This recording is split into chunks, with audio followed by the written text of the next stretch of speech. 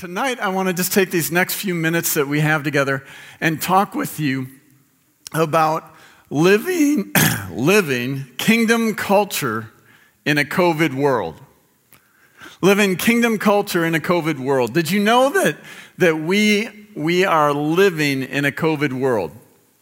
I mean, a lot of us who are here, we now go to work in our pajamas, right? And a lot of us who are here tonight, just as I look out at you, when we go most places now, it looks like we're going to rob a bank. I mean, you could go right from church to knocking off Wells Fargo, and you probably would get away with it. Karsten was over here in his seat earlier, and I was like, is that Karsten? Is that not Karsten? Is that Karsten? Is that not? I have no clue because he's got a mask on, right?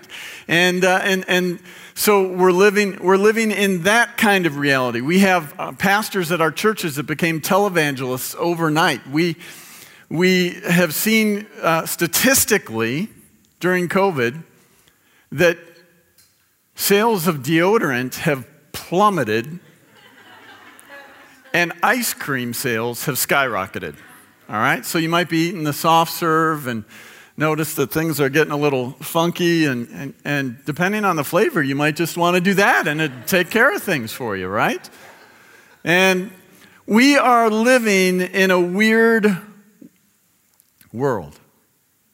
We're living in a COVID world right now. And as we live in a COVID world, this is a world that is uncertain, it's unstable. It's a world that kind of, no matter what decision you make or what position you take on something, there is outrage. On both ends of the spectrum, there's misinformation of all kinds. There's bully tactics that are in place. There's cancel culture that's in place. And probably one of the strongest currents that we're experiencing in our society right now is fear. There's fear and anxiety that's all over the place. Prescription medications for mental wellness have gone up 21% in the month of May alone. In 1 month. It's unbelievable. And so I want us to take a quick moment, and there's not a slide for this because it's not, I'm not going to spend a ton of time here, but Daniel chapter 3, if you have your Bible or if your device is your Bible, you can go ahead and open up there. And but you don't have to, because I'm just going to give a quick summary of that, and then we're going to continue moving. But Daniel chapter 3, in that chapter, we find the story of 3 Hebrew young men that you might recall the name of: Shadrach, Meshach, and Abednego. Yes. And that's actually their Babylonian given names that they were given. Previous to that, they had Hebrew names. When they were exiled from Judah into Babylon in captivity, those that ruled over them renamed them in an effort to try to change their identity. And so Shadrach, Meshach, and Abednego are these 3 Hebrew young guys living in this Babylonian land that's like a godless place, a godless culture. They are against God in that place. And King Nebuchadnezzar, he crafts this gigantic, several-story tall, golden idol, this golden image. And he makes a decree. And he says, everybody in the land, come, we're going to dedicate this graven image. And as the music begins to play, I want you all to bow down and worship this image I've created. Because in essence, he was saying, I'm wanting you to worship me. I'm wanting you to worship my leadership. And so everybody comes together. The music begins to play. And a sea of people bow down before this image as the music plays. All except for 3 little heads popping up. Shadrach, Meshach, and Abednego. They're just standing there. And the lookouts, they're combing across to see who is bowing and who's not. And there's only those three. They call them out. And they send guards. Guards bring them before Nebuchadnezzar. And I want us to hear this because I think that this gives us a great visual of what it means to live with a kingdom culture inside of us and within us as the body of Christ in a carnal world or in a COVID world. Because as these guys are called before the king, he looks at them and he says, "Who do you think you are? What do you think you're doing? I've built this image. I've demanded and decreed that everybody bows down to it and worships it, and you are still standing." And he says, if you refuse to bow, I am going to take each of you and I'm going to throw you into this hot furnace, this hot fire of flames behind me, and those flames are going to eat you alive. And then what good will your God be to you? Their response. They look at the king and they say, "O King Nebuchadnezzar." Now that's interesting to me. Because as they respond to him, they don't respond with dishonor. They don't respond with disrespect. He was literally trying to take their life. He wasn't trying to put some sort of a recommendation in place. He was trying to kill them. And they weren't disrespectful in any way, shape, or form. They said, "O King Nebuchadnezzar, we believe that our God is well able to save us, and he will rescue us. But even if he does not, we will not bow." You see, in this picture that these three Hebrews give us, I think that we see I think that we see the essence of kingdom culture. Because they say, "O King Nebuchadnezzar," they respond with a gracious spirit. "We believe that our God is well able to save us, but even if he does not, we will not bow."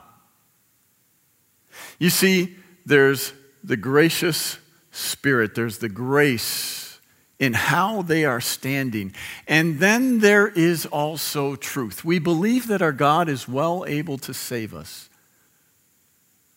but even if he doesn't. Because you see, God doesn't always work. You know what? I think if it was up to the three Hebrews, they probably would have filled out their form and said, "It would be good, God, if you rescued us before we got thrown into the flames." Right? We believe our God is well able to rescue us, but even if he does not, we will not bow. We're not going to bow. And so that's a great picture for us. And I'd like for us to fast forward now to John chapter 1 in our Bibles. In John chapter 1, we read there in verse 14 and then verses 16 and 17, it tells us this: "The Word became flesh and made his dwelling among us. We have seen his glory, the glory of the one and only Son who came from the Father, full of grace and truth. Out of his fullness we have all received grace upon grace already given. For the law was given through Moses. Grace and truth came through Jesus Christ." Say that last phrase aloud with me if you would. Grace and truth came through Jesus Christ. So I want to just highlight a couple things today. And the first one is this: grace and truth are in Jesus Christ. Grace and truth are in Jesus Christ. I like what Pastor Andy Stanley says. He says, Jesus didn't come to strike a balance between grace and truth. He brought the full measure of both. He didn't come to be one or to be the other, or to wake up one day and say, you know what, today I'm going to be grace. And now today when I go into the temple and I turn the tables over, I'm going to be truth. No, at every single moment, pulsating through who Jesus is, there is grace and truth. Jesus, he was full. He was brimming over. It was running off of him with every person that he spoke to, with every ounce of ministry that he did, with every healing touch, with every teaching, with every part of who he is and was. He was grace, and he was fully grace and fully truth. He was both and. At our church in Austin, several years ago, we went through the process of kind of hammering out some guiding values. And the first of our guiding values that we ended up, after going through the whole process, and we whittled things down and we decided what was most important. The first of our guiding values at our church is this: we want to be grace and truth. And that's our first guiding value. It's not number one and number two. They're actually one thing. Because we see here in the scriptures that Jesus was both. He was grace and he was truth. So when we are making decisions about ministry at our church, when we're thinking about outreach, or we're crafting a special service, or we're doing something for kids ministry or for students, or we're working through conflict in the church, or we're working through something relationally as a staff, it all goes through the filter that we want to be grace and truth, just like Jesus, because he was both. Grace and truth, they're not two separate theological distinctions, but they are one. They are one loving, conquering, redeeming, glorious, risen Savior, Jesus Christ, the Son of God. Jesus Christ is grace and truth. Grace and truth isn't just theology. Grace and truth is a person, and his name is Jesus Christ. Does anybody like Jesus in the room? Some of us were like, yeah. It's hard to tell with masks on, you know. I can just be super boring, or I can be super funny, and either way, I'm not going to know. So I'm just going to assume that I'm super funny and you're super engaged, right? I'm going to assume the best. And so we're here tonight, most likely because we do like Jesus, because we love Jesus, because our allegiance is to Jesus. Jesus is our everything. Grace and truth are kingdom culture. And grace and truth are really, it's like the personality of who Jesus is. He's not just one or the other. So grace and truth are in Jesus Christ. Something else I'd like to highlight: grace and truth are kingdom culture. In this time of outrage, in this time of misinformation, in this time of living in a COVID world, I want to caution us. I want to caution us because oftentimes when we get pressed, we will move to maybe an idol in our life. We'll move to a place of security and comfort that's outside the umbrella of the lordship of Jesus Christ. And what I want to caution us as believers is, you know what? During this time, let's not mix up our faith and our politics. It's not my concern if you're here, or if you're here, if you're here, if you're there. But let's be people that don't make our politics our faith. Our faith most certainly should influence our politics. But, man, I want to caution us right now. Let's not be a people that let our politics determine our faith and who we're going to talk to and who we're not going to talk to and how we're going to be and how we're going to treat other people. That is completely counter to a kingdom culture way of life. You see, every spiritual problem that we are facing in this world, every problem that we are facing in this world right now, every problem in our state, every problem in our nation, every problem in our world right now is a spiritual problem. And our only hope is Jesus. And the way that he wants to live inside of us is more powerful than any political ideology that we might ever hold.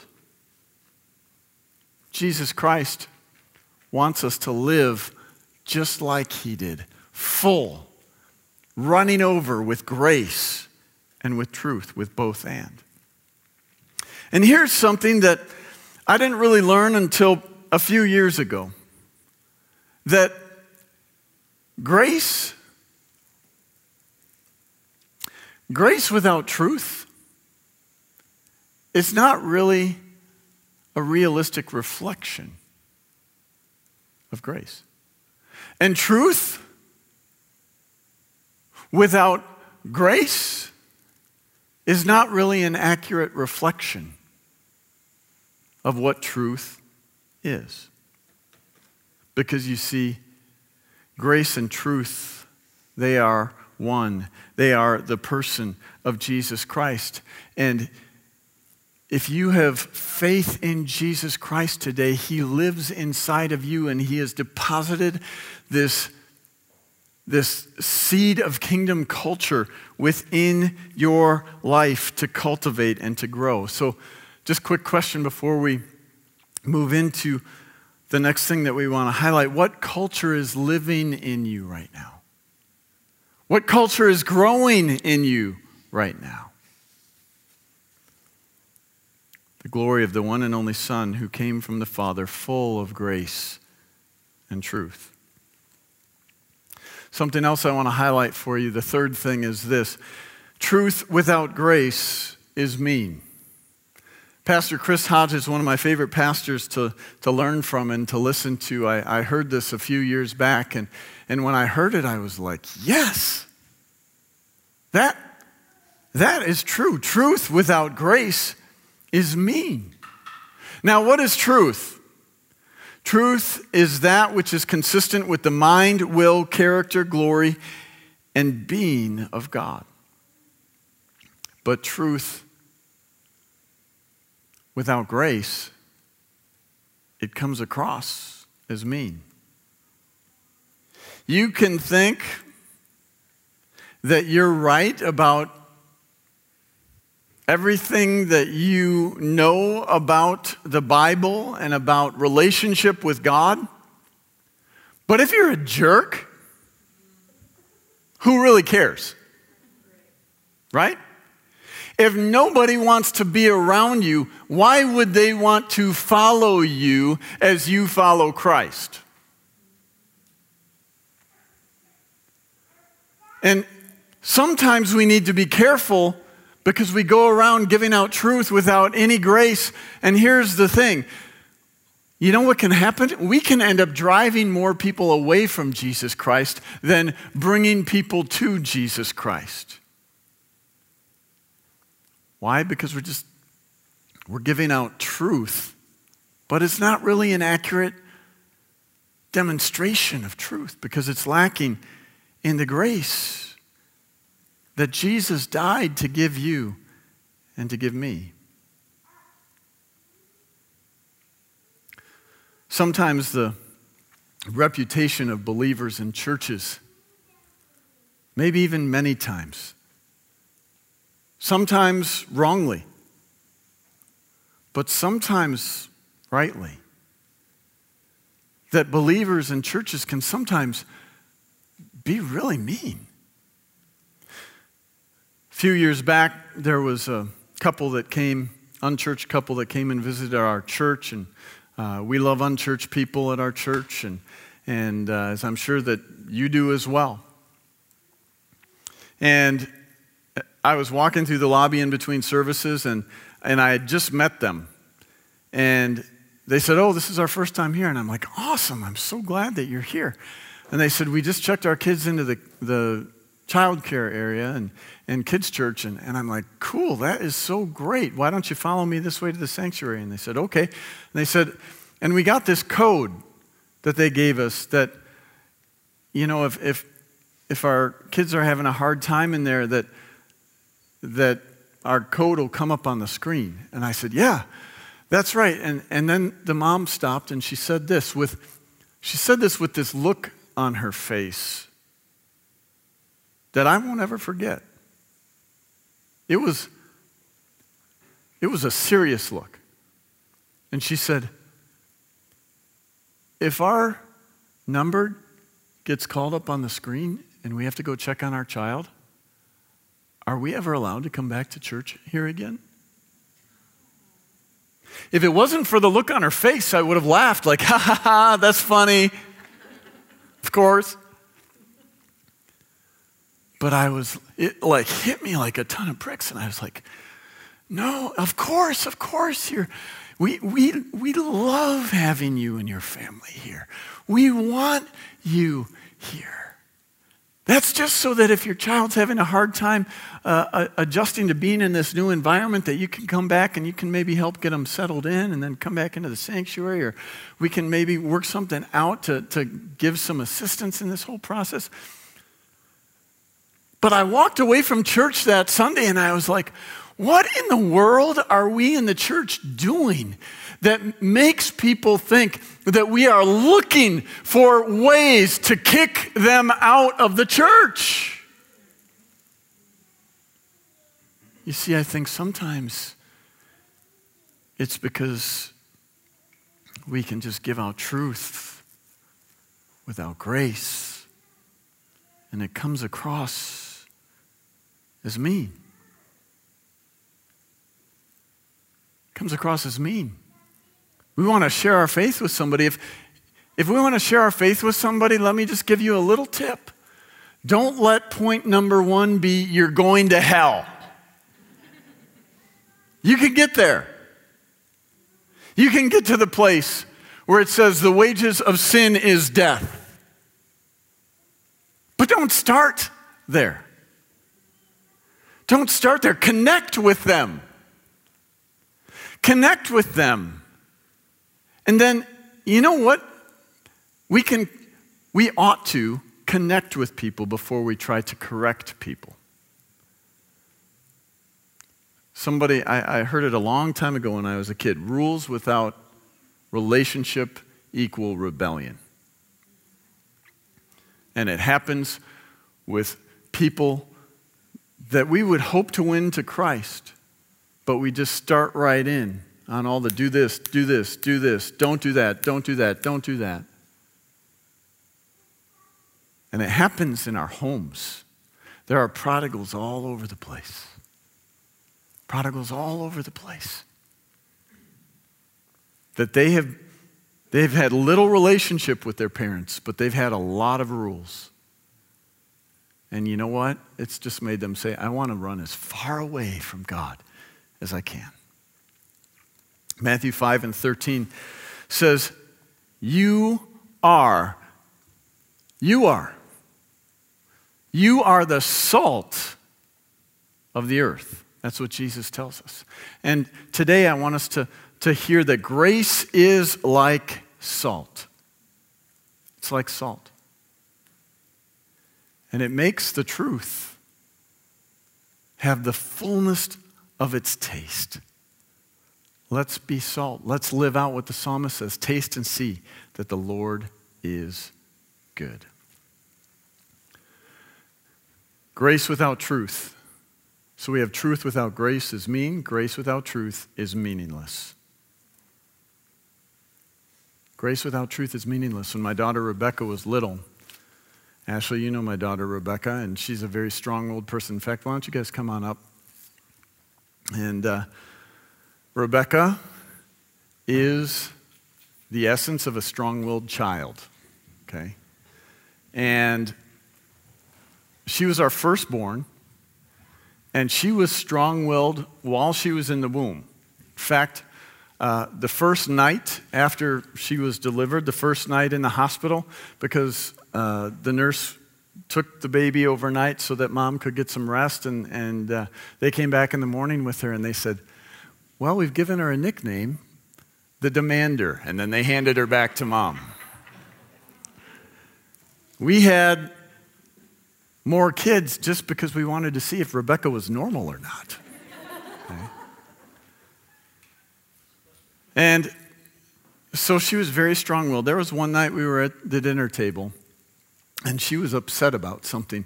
And as she was upset about something, she sat there in her chair like this.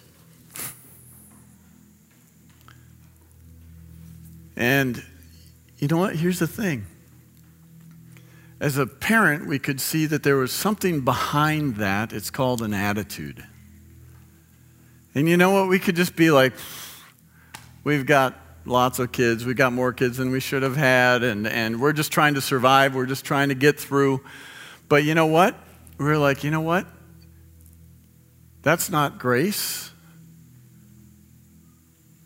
We might think it's grace if we just say, yeah, go ahead, do whatever you want. But it's not grace. We want it to be grace and truth. And so we were sitting at the dinner table, and I said, Rebecca, uncross your arms. Put your arms down at your side. And she's like, what? No. And I'm like, Becca, put your arms down, because what you're saying with your body language right now is that you are defiant and you are angry and you have an attitude about something, and we can talk about that, but I want you to put your arms down at your side. Now, I don't know, maybe this is controlling, I don't know. But she's like, what? Because you see, there can be a spirit behind things sometimes. And finally, she put her arms down at her side. Her head may have spun around a few times, and she might have been frothing at the mouth, and there might be a clip in there in The Exorcist from this episode at our house. But you know what? I'm so glad that we just, with God's help, tried to lead and try to lead our kids with grace and with truth. She's a nanny now. She came home one day from work when she was nannying back in Austin one summer, and she came into the kitchen to us and she said, Mom and Dad, my nanny family, now I know this is, I don't know where I'm not trying to stir anything up, but she says, Mom and Dad, my nanny family, they never spanked their kid. And then she said, thank you so much for spanking me. And she came and she gave us both a big hug. You know what? We want to be, we don't want to live one or the other. We want to live both and. Because truth without grace is mean. Grace without truth is meaningless. And grace and truth are explosive. Why don't you stand together with me? They are explosive when they are put together. We see that in the life of Daniel. We see it in the life of, we see it in the life of Shadrach, Meshach, and Abednego. We see it in the life of Jesus. Jesus came to the square one day, and they were trying to trap him, and they said, Teacher, this woman's caught in adultery. The law says we should stone her. What do you say we should do? And he says, nothing. He didn't say anything. He didn't speak a word at that moment. Instead, he knelt down and he started to write in the dirt, and we don't know exactly what he wrote. Scholars speculate that maybe he started writing down the sins of the religious leaders who were standing there holding the stones to begin pummeling this woman to death for her sin. Some even speculate that maybe he started writing the names of their mistresses in the dirt. And one by one, the stones began to fall. And then finally, Jesus kneels down in the dirt with this woman. This is the kind of God that we serve. He kneels down in the dirt with her, and he just caringly and lovingly and graciously and truthfully whispers in her ear, and he says, "Woman, does no one condemn you?" And she is bracing for impact of death. And she starts to look up and she opens her eyes and she says, "No one, my Lord." And he says, "Neither do I condemn you." You see, there's grace right off the bat. She hadn't changed anything yet. She'd just been caught in the act. He says, "Neither do I condemn you." But he doesn't stop there like our world would say. Anything goes. He moves on from there and he says, "Neither do I condemn you." Grace. Now go and sin no more. Grace and truth came in Jesus Christ. We're going to take a moment, and I know that I went a little bit long. I apologize about that. If you need to go ahead and be dismissed, we're going to just say a prayer here. We're going to sing a song, and you can go ahead and make your way out. But if you'd like to stay and just take a little bit of time for prayer and just for commitment to the Lord, we're going to just take a few moments and we're going to pray together. And since we can't do like normal Lake Geneva altar stuff, we'll just say go ahead and kind of get your own personal space somewhere around the room. Maybe we can pop the lights off, the fluorescent lights off, and just kind of give a little personal space. And we're going to pray and we're going to worship. And so let's take a moment. Let's bow in prayer. Father, we love you today, and we thank you so much for Jesus. We thank you for grace and truth today. We thank you that we are much loved in Christ. And Lord, today I ask and pray for any of us in this place. Maybe there's some of us who say, "You know what? I've never trusted my life in Jesus Christ." We pray this simple prayer right now. And I just invite everybody in the house to pray this with me aloud. Dear Jesus, I come to you. I've sinned. You are perfect. You died in my place. I believe that. Forgive me of my sins. Make me new.